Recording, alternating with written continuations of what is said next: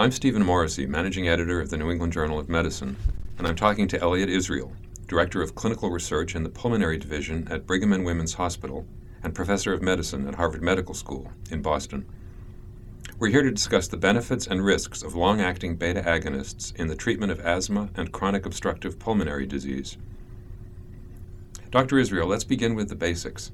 What are long-acting beta agonists, or LABAs, and how do they work? So long-acting beta agonists are a type of therapy used for asthma and COPD that works primarily by relaxing the airway smooth muscle. So if we think about the defect in asthma, we think about airway constriction. Part of that airway constriction or narrowing is due to the fact that there's smooth muscle constriction, and relaxation of that smooth muscle constriction can produce benefit in terms of increased airflow. In COPD, there's a problem with decreased airflow, and in that case as well, dilating the airways by relaxing the smooth muscle around the airways also can produce benefit in terms of decreasing the restriction to airflow. Long-acting beta agonists are a version of beta agonists, which are medications that work at the beta-adrenergic receptor, which are on smooth muscle, and stimulation of those receptors actually causes bronchodilation or relaxation of the muscle around the airways, allowing the airways to enlarge. What are the benefits of LABAs for patients with asthma and patients with COPD? Some of the benefit is the long-acting nature of these agents. They produce a more continuous relaxation of the smooth muscle. And so in comparison to using an agent every 6 hours, such as a short-acting beta agonist, when they were looked at and compared to the longer-acting beta agonists, which produced relaxation for 12 hours, patients were noted to have report less symptoms and decreased work of breathing when they used long-acting beta agonists, as opposed to having that up and down, if you will, from using the short-acting beta agonists. And plus, there's obviously the convenience for the patients of not having to use an agent every 4 to 6 hours, as opposed to being able to use an agent twice a day, which fits into people's routines much more easily. How would you prescribe LABAs? For what types of patients and under what conditions? So I think that varies based on disease diagnosis. I think it really is different for COPD than it is for asthma. And I'll start with COPD because I think that's easier. In COPD, long-acting beta agonists produce relaxation of the airway smooth muscle. They decrease airway resistance. And clinically, they've been found to be effective in terms of decreasing symptoms for patients with COPD. So in patients with COPD, it's easier to give them a long-acting beta agonist, and one can usually say to those patients, you should, within the first 1 or 2 times that you use the long-acting beta agonist, you should notice that there's been some improvement in your work of breathing, in your symptoms in terms of shortness of breath, and so that those agents are very effective and considered among the first-line agents for the treatment of patients with COPD who are symptomatic and have airflow obstruction. In the case of asthma, the situation is a little more complicated because while these agents do produce a decrease in airway constriction and a decrease in airway narrowing and a decrease in symptoms, there's been some concern that just relieving symptoms in asthma may not be an effective strategy or a strategy that one wants to adopt in isolation. And that's because in asthma, the airway constriction that occurs is not only due to narrowing of the airways due to the smooth muscle, but it's also due to the fact that there's airway inflammation and narrowing due to edema of the airways and inflammation of the airways due to cellular influx. And then one wants to treat that airway inflammation as well as treating the airway narrowing. And when one administers long-acting beta agonists alone, one's only treating the airway narrowing related to the smooth muscle constriction and not treating the airway inflammation. So in the case of thinking about what types of patients one wants to treat with asthma with long-acting beta agonists, the thought is that one wants to combine a long-acting beta agonist with an anti-inflammatory agent in order to be able to treat the inflammatory component of the asthma and the smooth muscle narrowing. In the case of asthma, since one wants to treat the airway inflammation as well as the smooth muscle narrowing, one is generally administering long-acting beta agonists with inhaled corticosteroids. When long-acting beta agonists were first introduced, because they're so effective in producing a long-term bronchodilation and decrease in airway narrowing, it was thought that they might be able to be used alone.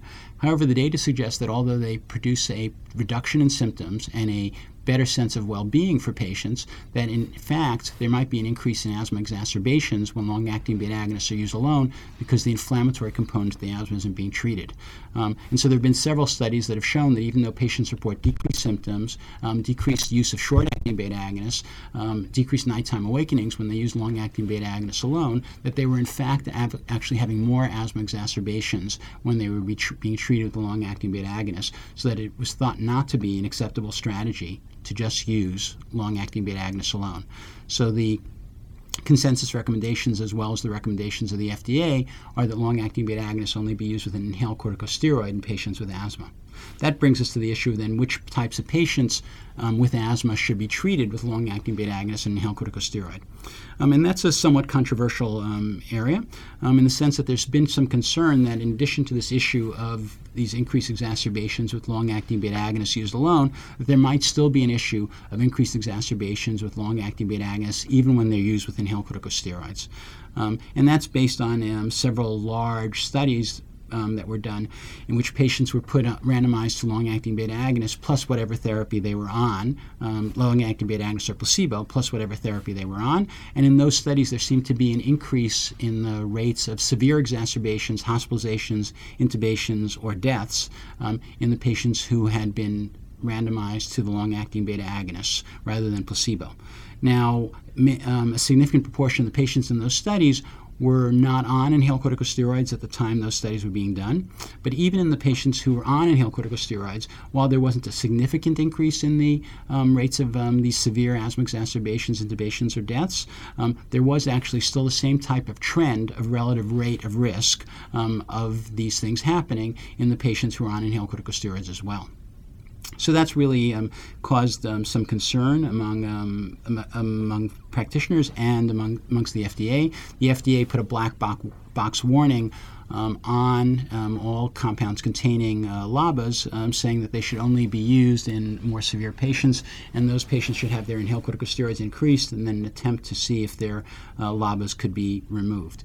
So in answer to the question of which patients with asthma one would treat with a long-acting beta agonist inhaled corticosteroid, the recommendations and the consensus recommendations are generally that one does not institute long-acting beta agonist therapy in addition to inhaled corticosteroid therapy until patients are at least on moderate doses of inhaled corticosteroids. So meaning that if they've not responded to low doses of inhaled corticosteroids, one might consider either going to moderate doses of inhaled corticosteroids, or one might consider going to a LABA plus a lower dose of inhaled corticosteroid. Which of those two combinations one should go to remains somewhat controversial, and I think is part of what the FDA is pushing to in terms of trying to figure out what the real risk is related to the use of long-acting beta agonists in patients with asthma.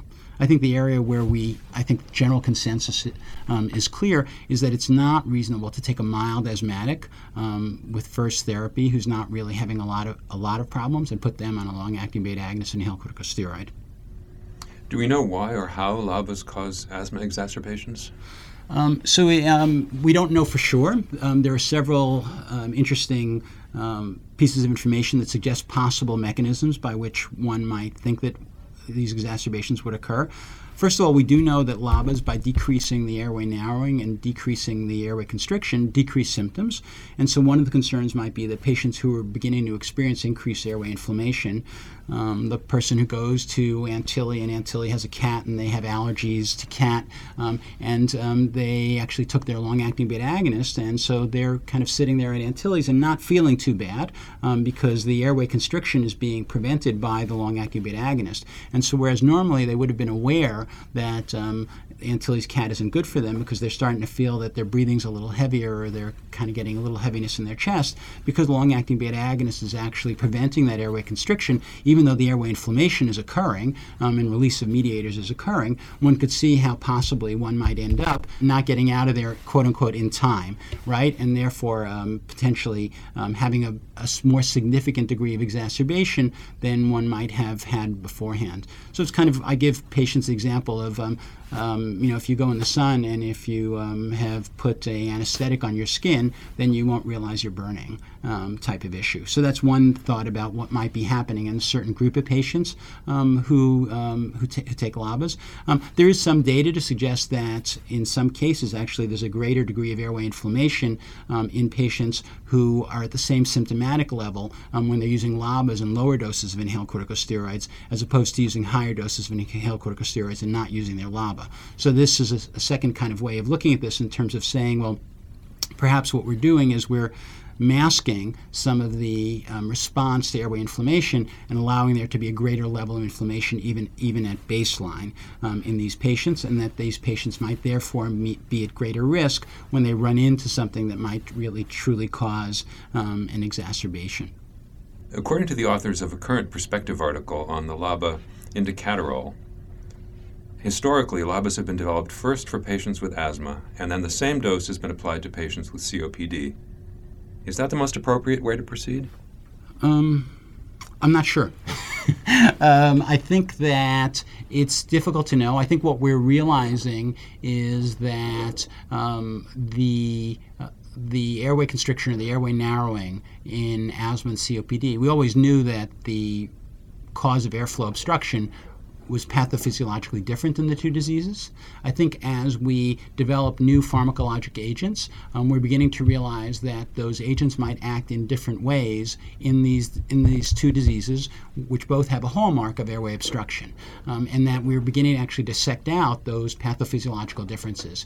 So I think where before we might have thought that might be a reasonable way to go, I don't know that I would advocate doing the reverse, saying, oh, first I'll test in COPD and then I'll test in asthma. I think we need to think about these two diseases somewhat separately and say, okay, what works for COPD, what works for asthma? If one's interested, even if one's interested only in the bronchodilating component of this, and I think that's why the first studies were in asthmatic patients, because the bronchodilating component is so much easier to demonstrate in patients with asthma. Patients with asthma have a much greater degree of airway reversibility, or their smooth muscle narrowing is much more reversible than in the patients with COPD. So naturally, the first place to look, if you were looking at an agent that caused smooth muscle relaxation, was to look in the disease process where you'd have the greatest signal, and that would be asthma.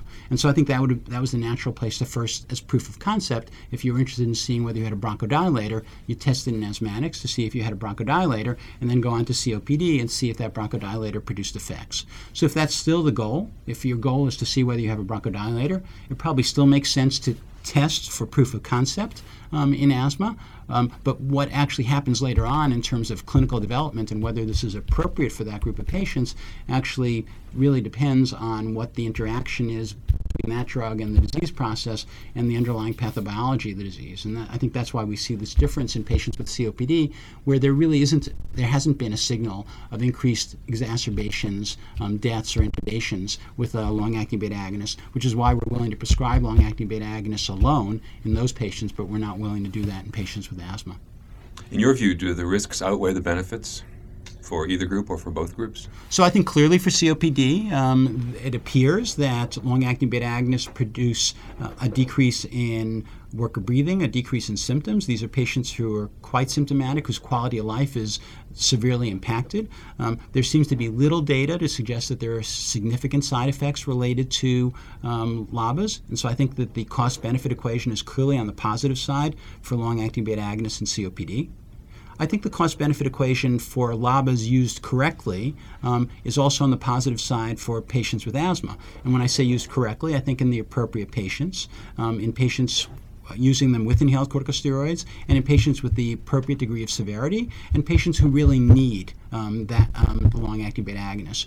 So, in my own practice, I tend to move up on inhaled corticosteroids until I get control, and then add a LABA to see if I can get further improvements in quality of life for patients. But try to first see if I can control the airway inflammation. So move up to the moderate dose of inhaled corticosteroids, and if one's still not getting a benefit, consider possibly even moving to a higher dose of inhaled corticosteroids, and then adding the LABA if there's still some issue in terms of day-to-day symptoms. But what I really want to see, and what I think we all want to see, is a decrease in exacerbations in these patients. And what is interesting is when one looks at the randomized studies of LABAs and inhaled corticosteroids and adding LABAs to inhaled corticosteroids.